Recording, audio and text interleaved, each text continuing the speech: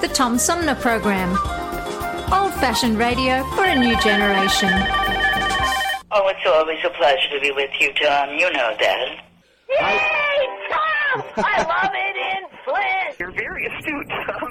Not an easy question. I'll debate Andy Dillon on your show. Well, that's a very good question. Hello, darling. This is Elvira, Mistress of the Dark, with Tom Sumner. I'm all right, Tom. How are you? You lucky day, Mr. Sumner. Ciao, Tom. How are you today? That's a good question.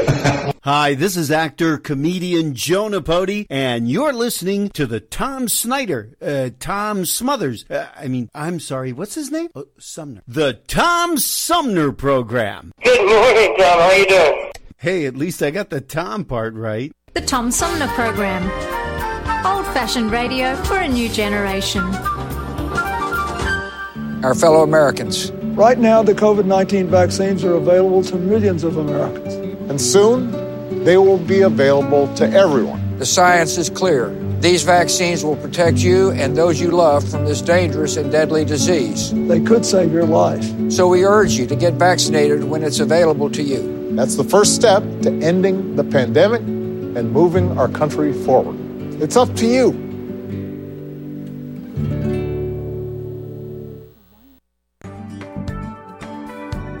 The Tom Sumner Program is made possible with support from Seth David Radwell, a recent guest on the program and author of American Schism, How the Two Enlightenments Hold the Secret to Healing Our Nation, released in July 2021.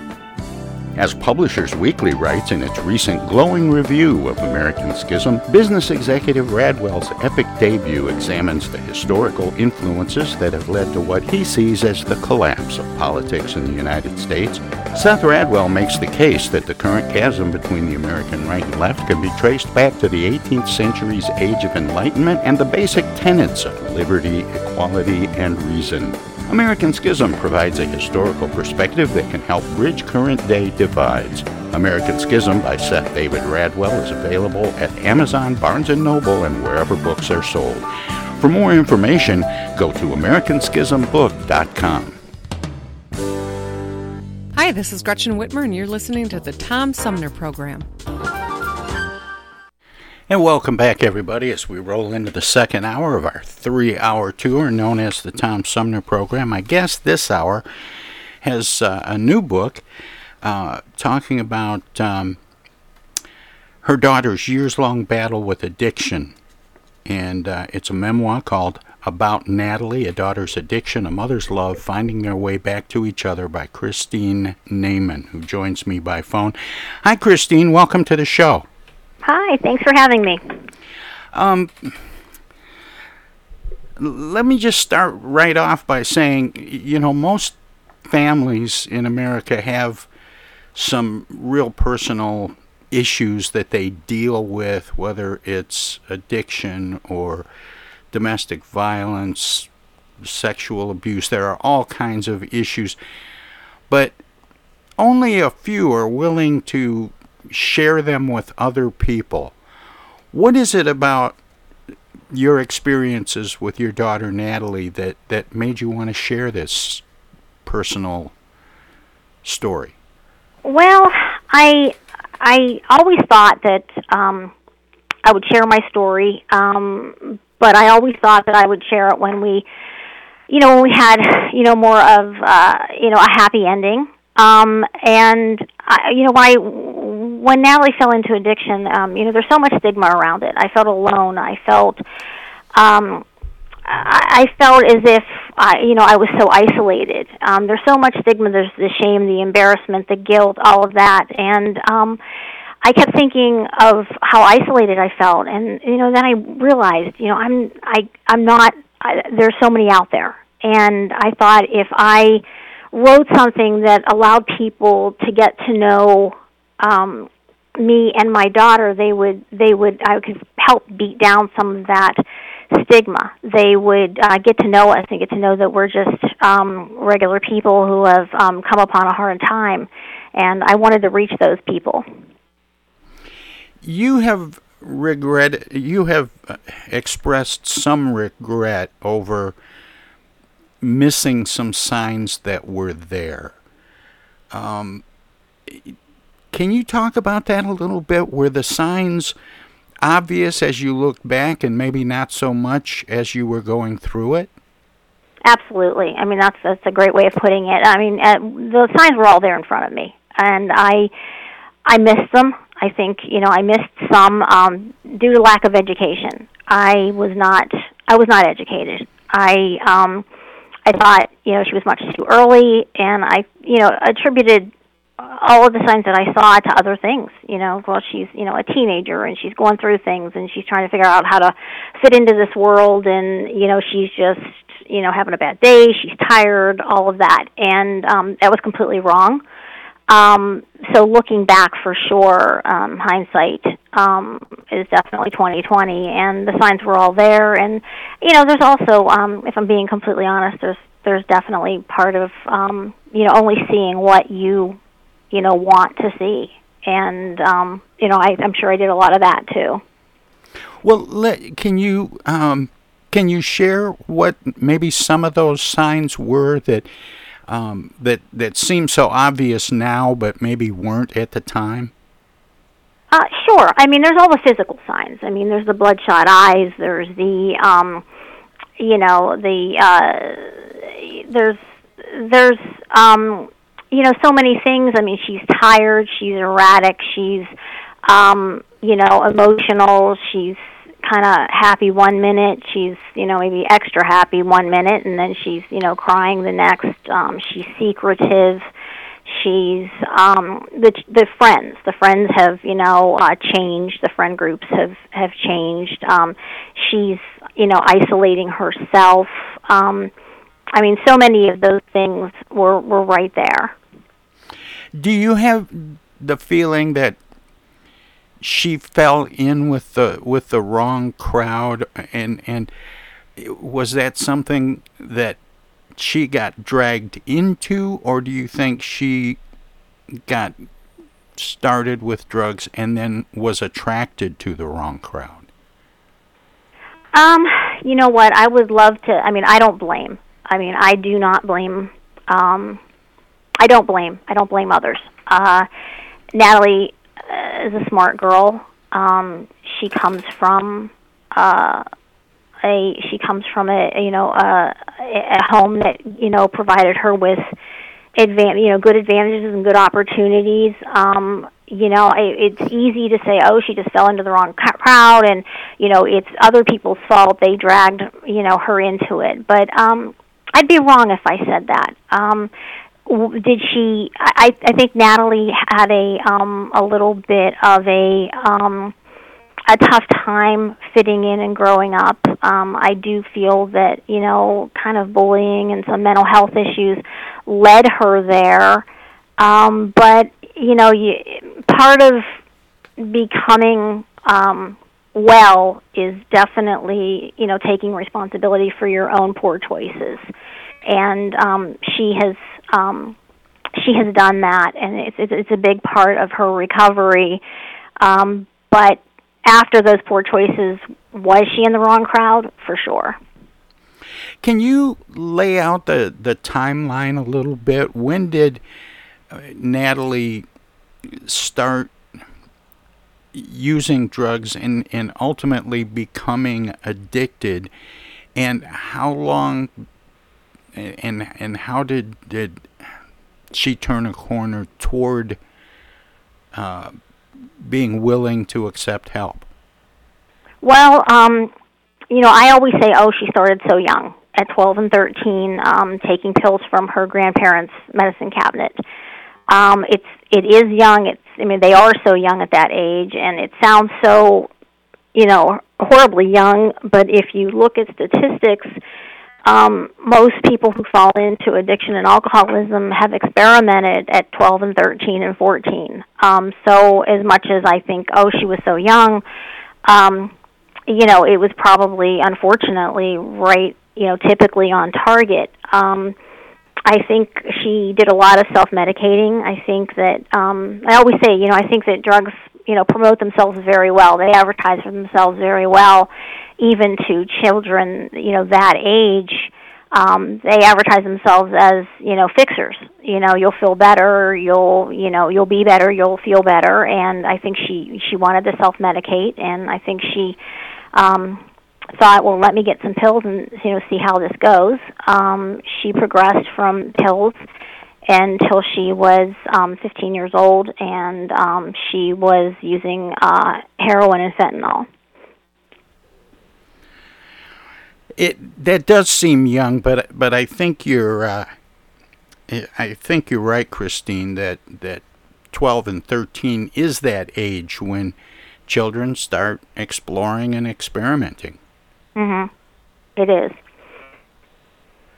But that's a pretty big leap to go from, experimenting, drinking a beer, to doing, being addicted to heroin and fentanyl. Yeah, it sure is. It sure is. I mean, definitely she was, kind of on the fast track with that. She didn't stick with the milder substances or the less addictive substances for very long. I think she,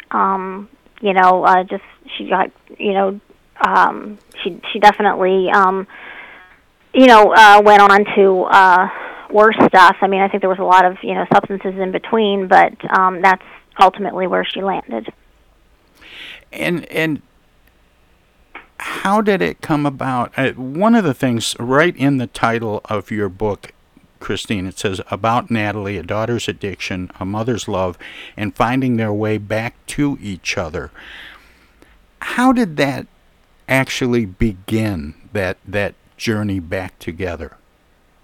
Well, the journey back together was a very long and hard road. Natalie, at first, I think there was there was so much denial on my part. There was so much denial. There was so much, again, it's another blame that I put upon myself. I mean, I was in denial for far too long. I only saw what I wanted to see. And then when I finally started to come out of the denial and say, okay, we've got a problem, I did the wrong thing. It's a small problem. We can take care of this in our own house. We can take care of this very quietly. We don't have to shout it out to the world. We don't need anybody else's help. We can do this. And, it took me a while to, obviously realize that, no, we can't do it ourselves. And we need help. We, need all the host of professionals that we can get. And, again, that stigma. I've heard, how people talked about, kids who were experimenting or addicted to drugs, and I heard how people, would whisper, well, there's definitely something wrong in that home or with that mom or with that family, and I was, determined, people weren't going to talk about us that way. But I needed to put my pride behind me and finally, hit my own rock bottom and say, you know what, no, we can't do this alone. Natalie went on to get every type of help out there that you can get, or every variety of help you can get. There wasn't one magic moment. She went to inpatient rehabs, outpatient rehabs, clinics, medically assisted. She went to every type of psychiatrist, psychologist, therapist, counselor you can name. It wasn't one magic thing. It's not a one-size-fits-all. I think that what she did was, looking back, I can see that I feel that she, took a little bit from each of those experiences, just like collecting a little piece of a puzzle until, she hit her own rock bottom, and she was able to put those pieces together and turn her life around. Was there a moment when you knew that efforts to recover were working? Probably not one single moment, but it's like two steps forward, one step back. You kind of, so many times I'm like, okay, this is it. We're in a good place. She's moving on, and then there would be a relapse. But I think when I finally, I mean, Natalie, I can't count the times that she said, "Okay, this is it, Mom. I'm doing it. I'm doing it." And, every time she would, go into an appointment, come out of an appointment, go into rehab, come out of rehab, I'm saying, "Well, what do you think?" And she was saying exactly what I wanted to hear. "Oh, yes. This is it, Mom. Don't worry." And then there would, more often than not be a relapse. But I think there was a difference when I saw that she hit more of her rock bottom. I mean, I hit rock bottom way before she did, but obviously that didn't count. But I think there was a time when she hit her rock bottom, and she said it, and I believed her. Christine, I have to take a short break here. Can you stick around for a few minutes so we can talk some more? Sure can. Great. My guest is Christine Naiman, author of About Natalie. We'll be back with more right after this. Everybody's doing a brand new dance now. Hi, this is Mark Farner, and you're listening to the Tom Sumner Program. I'm Julie Lopez with Crime Stoppers. Have you ever wondered what to do if you have information about a crime or the whereabouts of a felony fugitive and you want the police to know but you need to remain anonymous? Well, here's what you can do. You can go to p3tips.com or download the mobile app. You can go to Crime Stoppers of Flint and Genesee County's Facebook page and click on the Leave an Anonymous Tip tab, or you can call 1-800-422-JAIL. All methods are anonymous, and if your help leads to a felony arrest, you may be eligible for a cash reward. Remember, your voice matters. While we've been staying safe at home, scientists have been on a journey. The destination, a COVID-19 vaccine. This journey began decades ago with research into other coronaviruses. Scientists built from there with months of research and development, cooperation with other experts worldwide, and clinical trials on tens of thousands of volunteers of diverse race, age, and health status. They arrived at a safe, effective vaccine, and hundreds of thousands in Michigan have already been vaccinated. But the next step is ours. We need to get the vaccine when we can. Keep wearing masks correctly and taking precautions until we reach our destination, freedom from COVID-19, and getting back to the lives we love.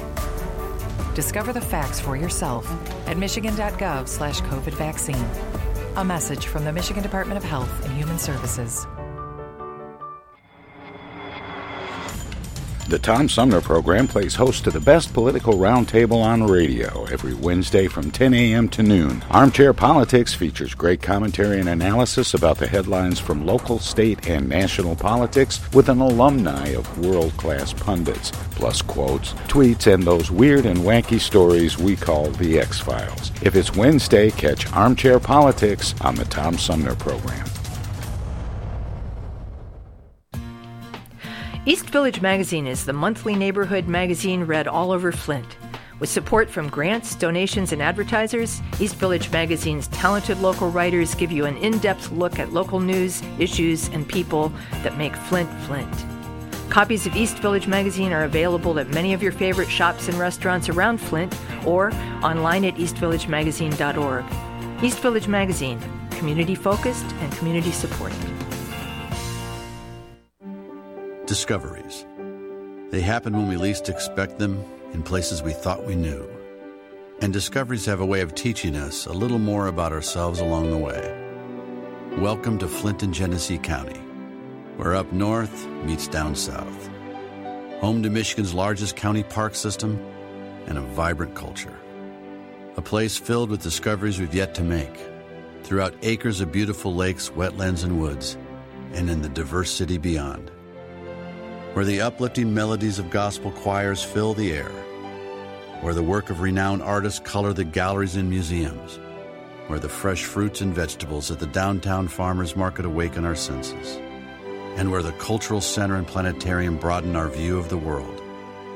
Let's spend a few days enjoying the wonders of Flint and Genesee County, where the joy of discovery is pure Michigan. Your trip begins at michigan.org. Technical assistance for the Tom Sumner Program is provided by Swiftlet Technology, engineering and IT services at swiftlet.technology. I know of a place where you never get harmed, a magical place with magical charms. Indoors, indoors, indoors. Take it away. Hi, this is Deb Cherry, Genesee County Treasurer, and you're listening to the Tom Sumner Radio Show. And welcome back, everybody. We continue my conversation with the author of a new book called About Natalie, A Daughter's Addiction, A Mother's Love, and Finding Their Way Back to Each Other. Christine Naiman is the author. She joins me by phone. Christine, welcome back. Thanks for sticking around, and sorry to make you sit through all that. No, thank you. Christine, we were talking a little bit before the break about the process of recovery, and you had suggested in the last segment that you think maybe to some degree self-medicating led Natalie down this road toward addiction. And I wonder, and I don't mean this to be as facetious as it's going to sound, but was writing, you've done a lot of writing, you've written a lot of books. Is writing therapeutic for you? Is it your way of self-medicating, and was this book therapeutic for you? Oh, for sure, yeah, that sounds right on target. I definitely have always expressed myself in writing, and whether I'm expressing myself in writing something, pleasant or something that's, less than pleasant or heartbreaking, I always find it definitely, helpful to me, and that was part of it was part of my personal process, but I just felt that, maybe people could read my words, and maybe it would be, supportive and soothing to them and helpful to someone else. One of the things that's interesting about this book, and maybe speaks a little bit to Natalie's recovery, is that you include some of her reflections as well in the book. Yeah, definitely. I asked her, the first thing I did before I even wrote a word was, ask Natalie's permission. And, I said, I'd like to reach out to other people. I'd like to, we don't always choose our path. We can't, control right now that we're in the middle of all this, but, maybe we can control what we do with it. I said I'd like to reach out to people. I want to tell people that, let people get to know us a little bit. Let people know that, addicts aren't monsters. Let people know that, families of addicts are not bad people. So I said to her, can I, do I have your permission? And she gave me her permission. And then I said, what, Nat, maybe people need to hear from you too. Is there, anything you can offer? And she thought for a while, and, she came back to me and she said, I think I can give you some poetry. And I was just, I know I'm biased, but I think she's a brilliant poet, and I think that she did a great job in allowing people to know, the book doesn't tell just my side of the story. It gives you a peek into what Natalie was going through as well. And about that, you talk about right in the title, the book is called About Natalie, A Daughter's Addiction, A Mother's Love, Finding Their Way Back to Each Other. How was Natalie during the time she was grappling with the worst of her addictions with regard to you and your husband Peter and her siblings? Did she become untethered, or was she always still part of the family? Did you maintain a decent relationship even though she was struggling with those issues? Well, I'm pleased and proud to say that we did. We maintained. Natalie, lived at home. Always lived at home. I always said, she's not gonna no matter how this works out. When we were in the midst of the very, very worst, I said, some people are very much into, tough love. Kick them out, let them be on their own, let them, all of the consequences, et cetera, et cetera. And while, I'm not criticizing that approach, I'm sure it's worked for some people, I didn't feel that it was the right, you have to do what you can live with, and I didn't feel that was going to be the right thing for us. I mean, I've stood at too many caskets of young people that were, living in their cars. So we always stayed together. We always stayed, broken but yet, complete. And always kept her close by, and I know the door was always open. And I always felt that no matter how this, whatever the end of our story was or how this was playing out, she was not going to. One of her memories was not going to be her mother turning her back on her. Christine, do you feel that the resources that are available for people wrestling with substance abuse and addiction are available enough and adequate? You know what? I am going to go off and say I believe that they are. I believe that we're trying. In all of our experiences, we never met anyone who, while we didn't connect and click with everybody, I never met anybody, and I don't think Natalie ever met anybody whose heart wasn't in the right place, who wasn't there because they were trying to do the right thing and genuinely trying to help. I think that, like I said before, it's not a one-size-fits-all. Everything isn't magic. It doesn't just work. But personally, we did find the resources available to us, but it's definitely, a matter of perseverance. It's trying and trying again until you find something that works for you. Well, I just want to make sure that people understand as we're talking about this that there are places to go, there are resources available, and not think, oh, I'm just stuck out here all by myself with nowhere to turn, because it's really a matter of deciding to take advantage of the resources that are available, not so much creating new ones. Exactly. There's help out there, and you've got to go out there, and do your part as far as being all in. If the people that are the helpers, as we call them, if they're going to be all in, you've got to be all in too. But there's a lot of help to take advantage of. And did you have to? I would think that you had to do a lot of research to find out what those resources were and where they were and how they were available. I did do research, but if it's a good old-fashioned Google search or a few phone calls, and they do pop up, and they're there and they're out there waiting for you.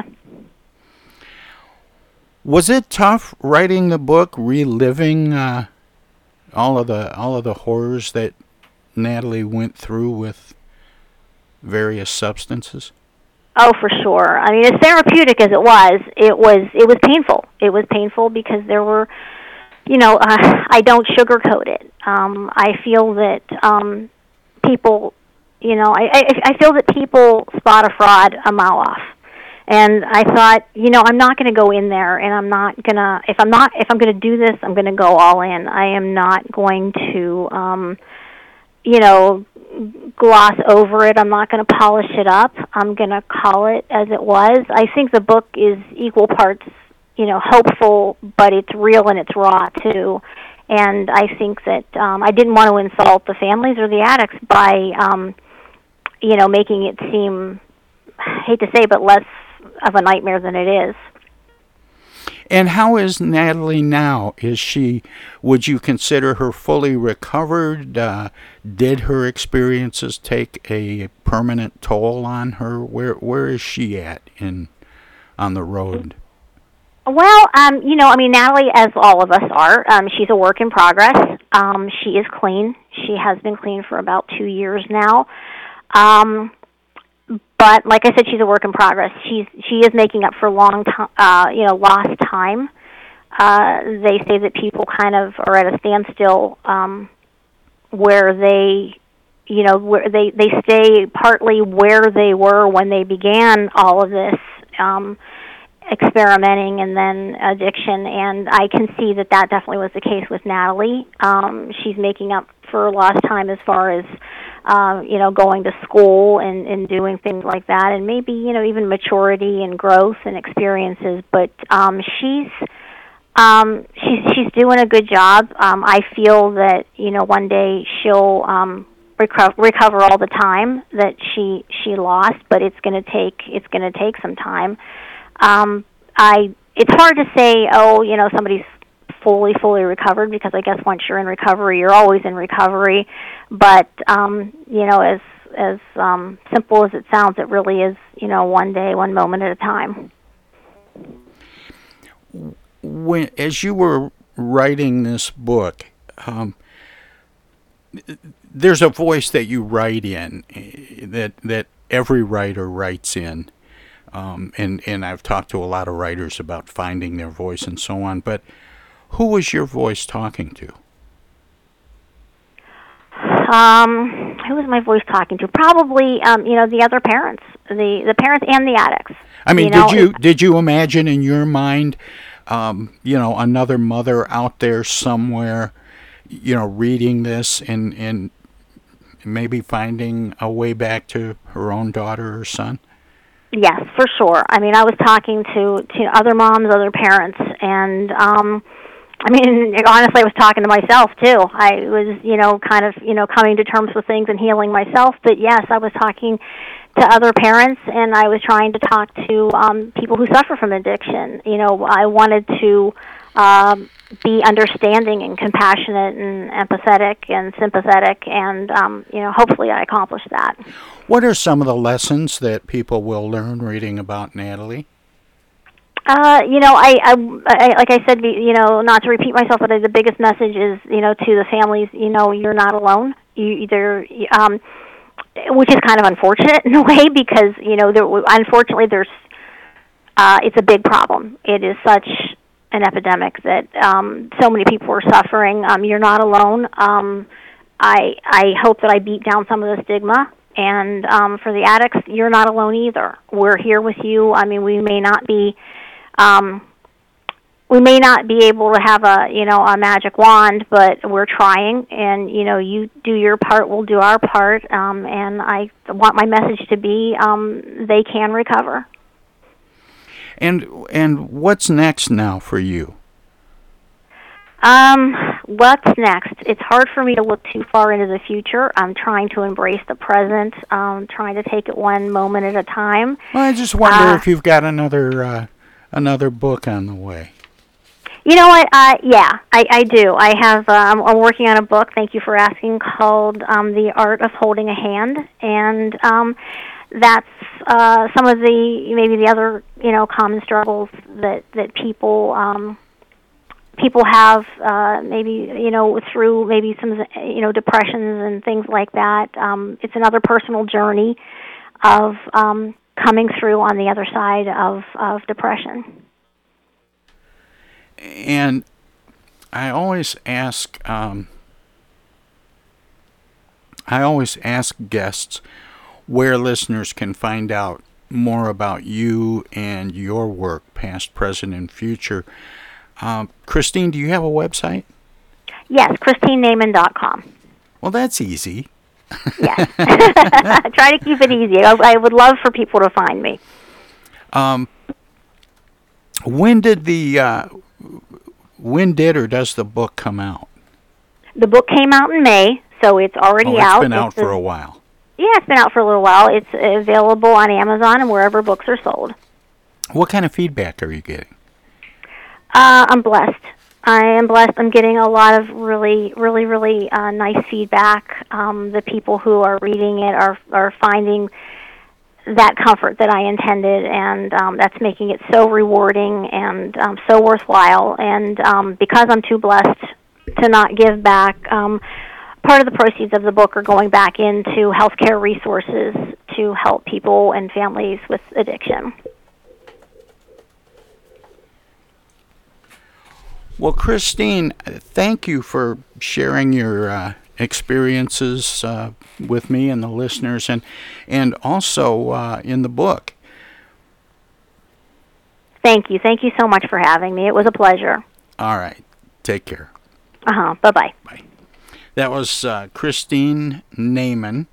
She is the author of a memoir called About Natalie, A Daughter's Addiction, A Mother's Love, Finding Their Way Back to Each Other. And it's from Simon & Schuster. And we have a couple of minutes before we go to break. I always try to squeeze in...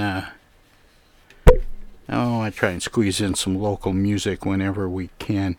So let's do that. We'll have more of the Tom Sumner program straight ahead.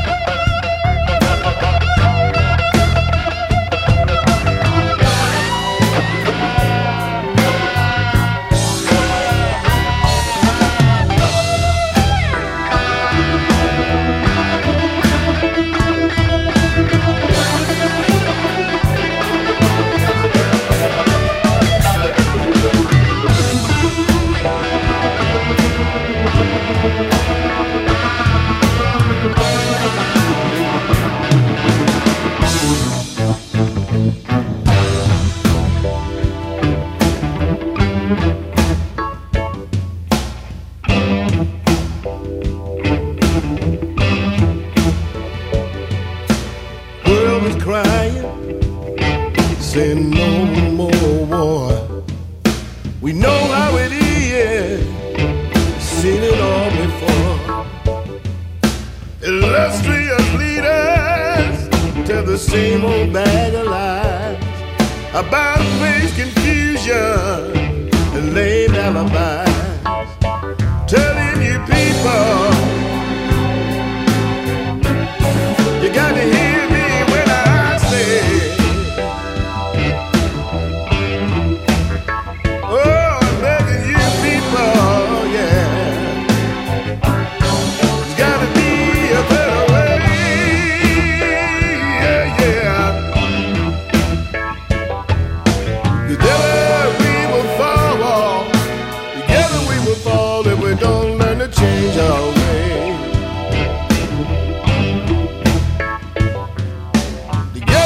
Fall if we don't learn to change our way.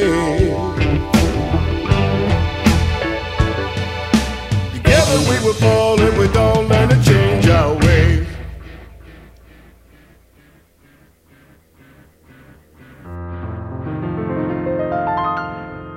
Now, when a virus comes along that's spreading like a plague, and POTUS and his lackeys have been nothing if not vague, well then you've got to trust the CDC and listen well, unless you want to bid our free society farewell.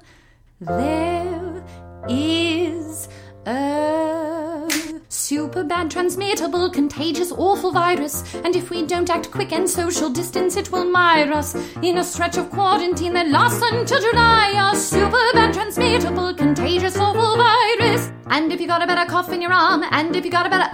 Now, back in 1918, influenza had its run, but half the docs were busy overseas with World War I. Today we have mass media and scientists to say, if you don't want this virus, well then stay 6 feet away.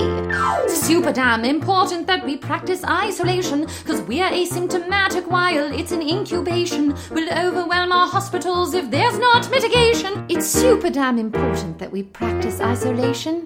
If we don't do it, then we're all gonna die. If we don't do it, then we're all gonna die. And so I hope at last you'll take this lesson here to heart, cause it's already scary and we're only at the start. If you get bored, just think of the immunocompromised, who can't go much of anywhere unless it's sterilized. Oh, super bad, transmittable, contagious, awful virus. If we don't act quick and social distance, it will mire us in a stretch of quarantine that lasts until July. A super bad, transmittable, super bad, transmittable, contagious, awful virus. Super bad, transmittable, contagious, awful virus. From the Tom Sumner Show. Oh, yeah. Hello there, citizens. Darkwing Duck here, and every time I'm in Flint fighting crime, I always stop by the Tom Sumner program. Don't forget, stay dangerous. Darkwing Duck out. While we've been staying safe at home, scientists have been on a journey. The destination? A COVID-19 vaccine. This journey began decades ago with research into other coronaviruses. Scientists built from there with months of research and development, cooperation with other experts worldwide, and clinical trials on tens of thousands of volunteers of diverse race, age, and health status. They arrived at a safe, effective vaccine, and hundreds of thousands in Michigan have already been vaccinated. But the next step is ours. We need to get the vaccine when we can, keep wearing masks correctly, and taking precautions until we reach our destination, freedom from COVID-19, and getting back to the lives we love. Discover the facts for yourself at michigan.gov/COVID vaccine. A message from the Michigan Department of Health and Human Services.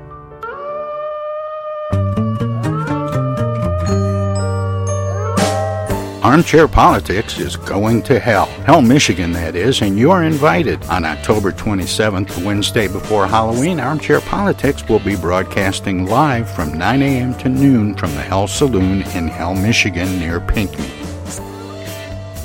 This will be our first in-person meeting of the Tom Sumner Program's weekly Roundtable Armchair Politics since the beginning of the pandemic. Join me and Roundtable regulars Flint's premier political pundit Paul Rosicki on the left and longtime Genesee County Republican Henry Hatter on the right, plus more on Wednesday, October 27th, 2021, starting at 9 a.m. at the Hell Saloon.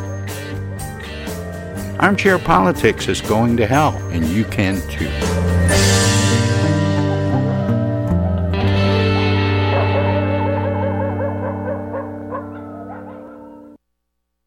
Say, objection. I object. I object to that, Your Honor. Oh, hi, Mom. What's up? Dana, what are you doing? Oh, just, Attorney General stuff. Listen, I have a legal question. What is it, Mom? I just got a call from the water company. Apparently, your father has not been paying the bill. I guess they're going to turn the water off because we owe more than $1,000 now. Can you believe it? Actually, I can't. So listen, we just have to send them $200 in Edible Arrangements gift cards, and that will keep the water on. Now, here's the legal question. What is the website for Edible Arrangements? Mom, it's an imposter scam. Imposter scam. Is that .com or .edu? No, the call was a scam. Scammers will pretend to be a government agency or a utility company or someone else you might do business with. A big red flag is if they tell you that you can pay them using gift cards. So when in doubt, ask for the information to be sent to you in writing. And never give a caller or someone you don't know your personal information or your money. If you do suspect an imposter scam, report it to my office at mi.gov/agcomplaints. Okay, all right. And Dana, where do I file a complaint that my daughter hasn't visited in over a month? Does your office have a website for that? Okay, Mom, I'm hanging up now. I'm Michigan Attorney General Dana Nessel.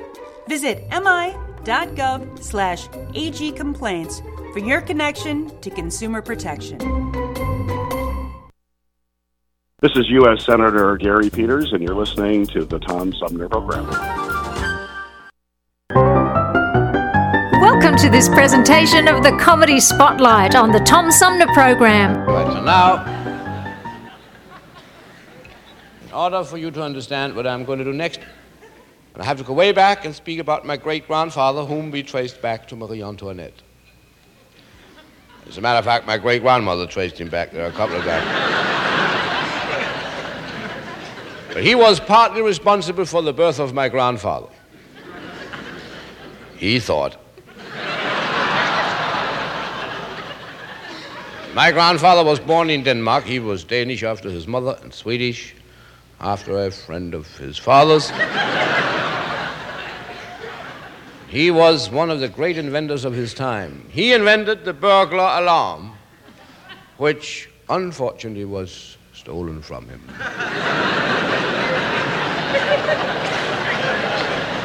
But he was a brilliant man. He was, among other things, a PhD.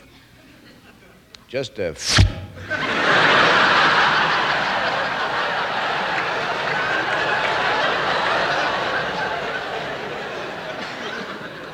So was his wife. However, besides being a brilliant...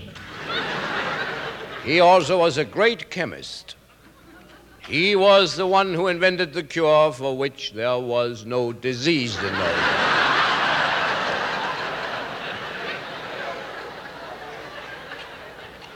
Unfortunately, his wife later caught the cure and died.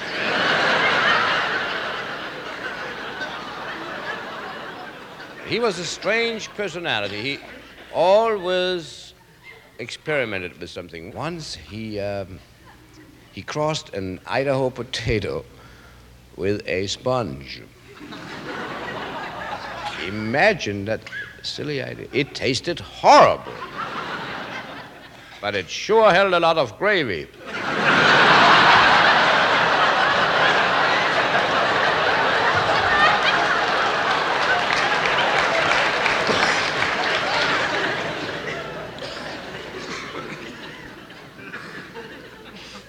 I think his greatest invention was a soft drink, which he called 4-Up. But it wasn't successful at all. So he invented 5-Up. But still it didn't click, Then came 6-Up. But still nobody liked it. So he gave up and died heartbroken a couple of weeks later. But little did he know how close he came.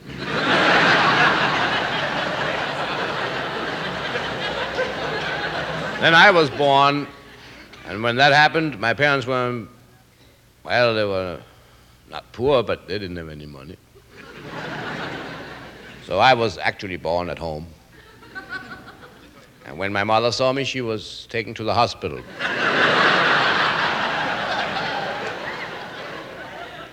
One day, when I was 4 years old, my father came home.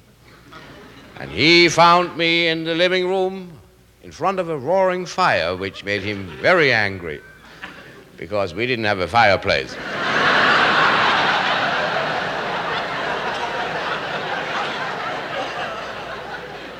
There I sat, and here my father stood, burning up. He pointed at me. See, my father was left-handed. He always pointed this way. I was sitting on the other side. So my father said, Borger. He didn't know my first name. See, in my father's family, we had a little trouble up here in the head. My father was all right, but his two brothers, my male uncles. In Denmark, we always distinguish,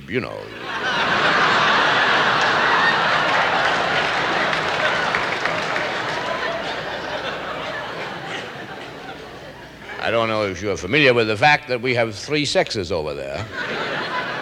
Male, female, and convertible.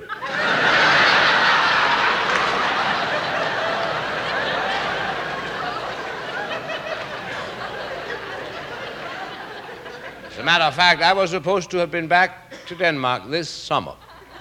But I ain't going.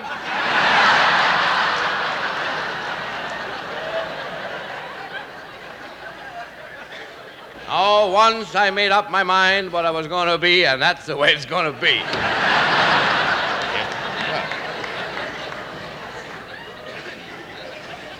What I meant to tell you before was, and this is not a joke, this is really a fact, that 2 weeks ago, we celebrated my uncle's 103rd birthday.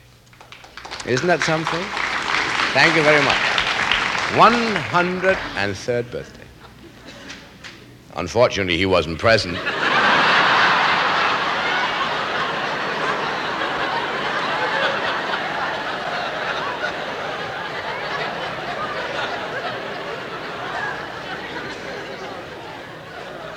How could he be? He died when he was 29.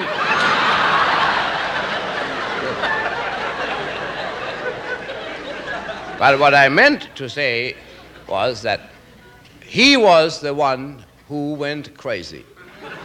And his mother used to say that he went crazy because he never got the woman he loved. And that's a lot of nonsense, because his brother went just as crazy. And he got her.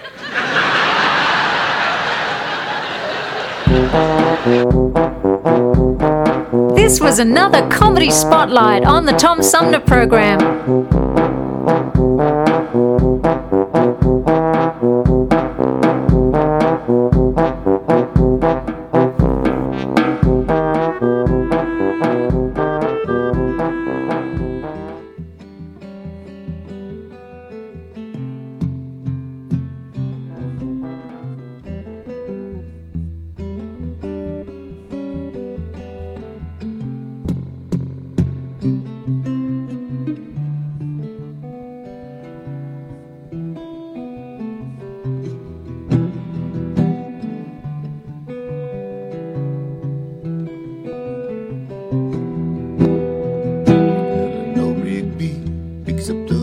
In the church where a wedding has been, lives in a dream way by the window, wearing the faces she keeps in the jar by the door.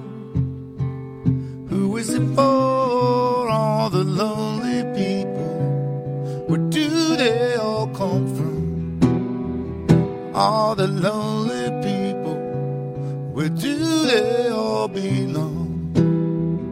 Father McKenzie, writing the words of a sermon that no one will hear.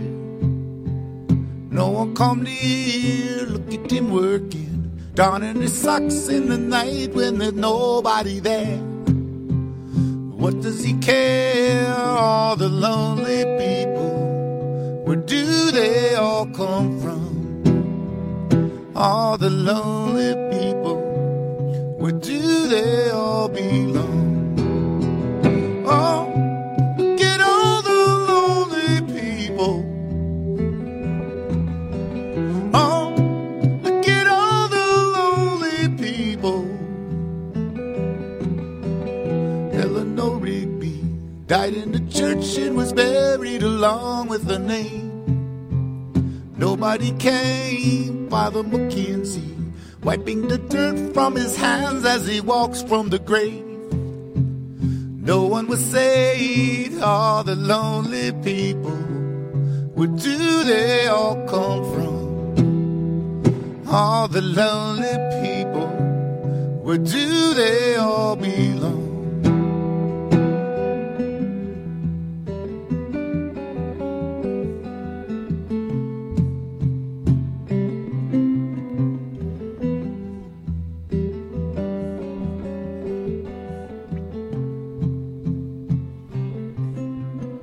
All the lonely people, where do they all come from?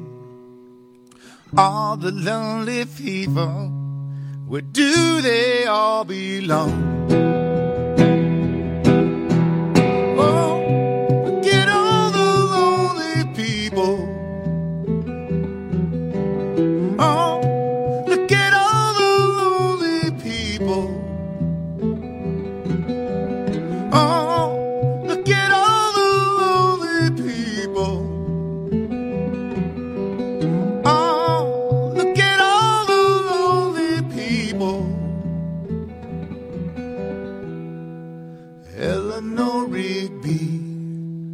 picks up the rice in the church where the wedding has been. The Tom Sumner Program.com. Do the right thing and stay inside with me. You might just save a life, or two, or three, or four, or maybe five. Let's save lives. Are we crazy, baby? This isolated life ain't all that bad. Are we lazy? Maybe. It's a welcome change of pace from the madness. Are we crazy? Maybe this isolated life ain't all that bad. Are we lazy? Maybe, but it's a welcome change of pace from the madness. Yeah. From the Tom Sumner Show. Oh, yeah. Hi, I'm Alexander Zonjic. Don't touch that dial. You're listening to Tom Sumner.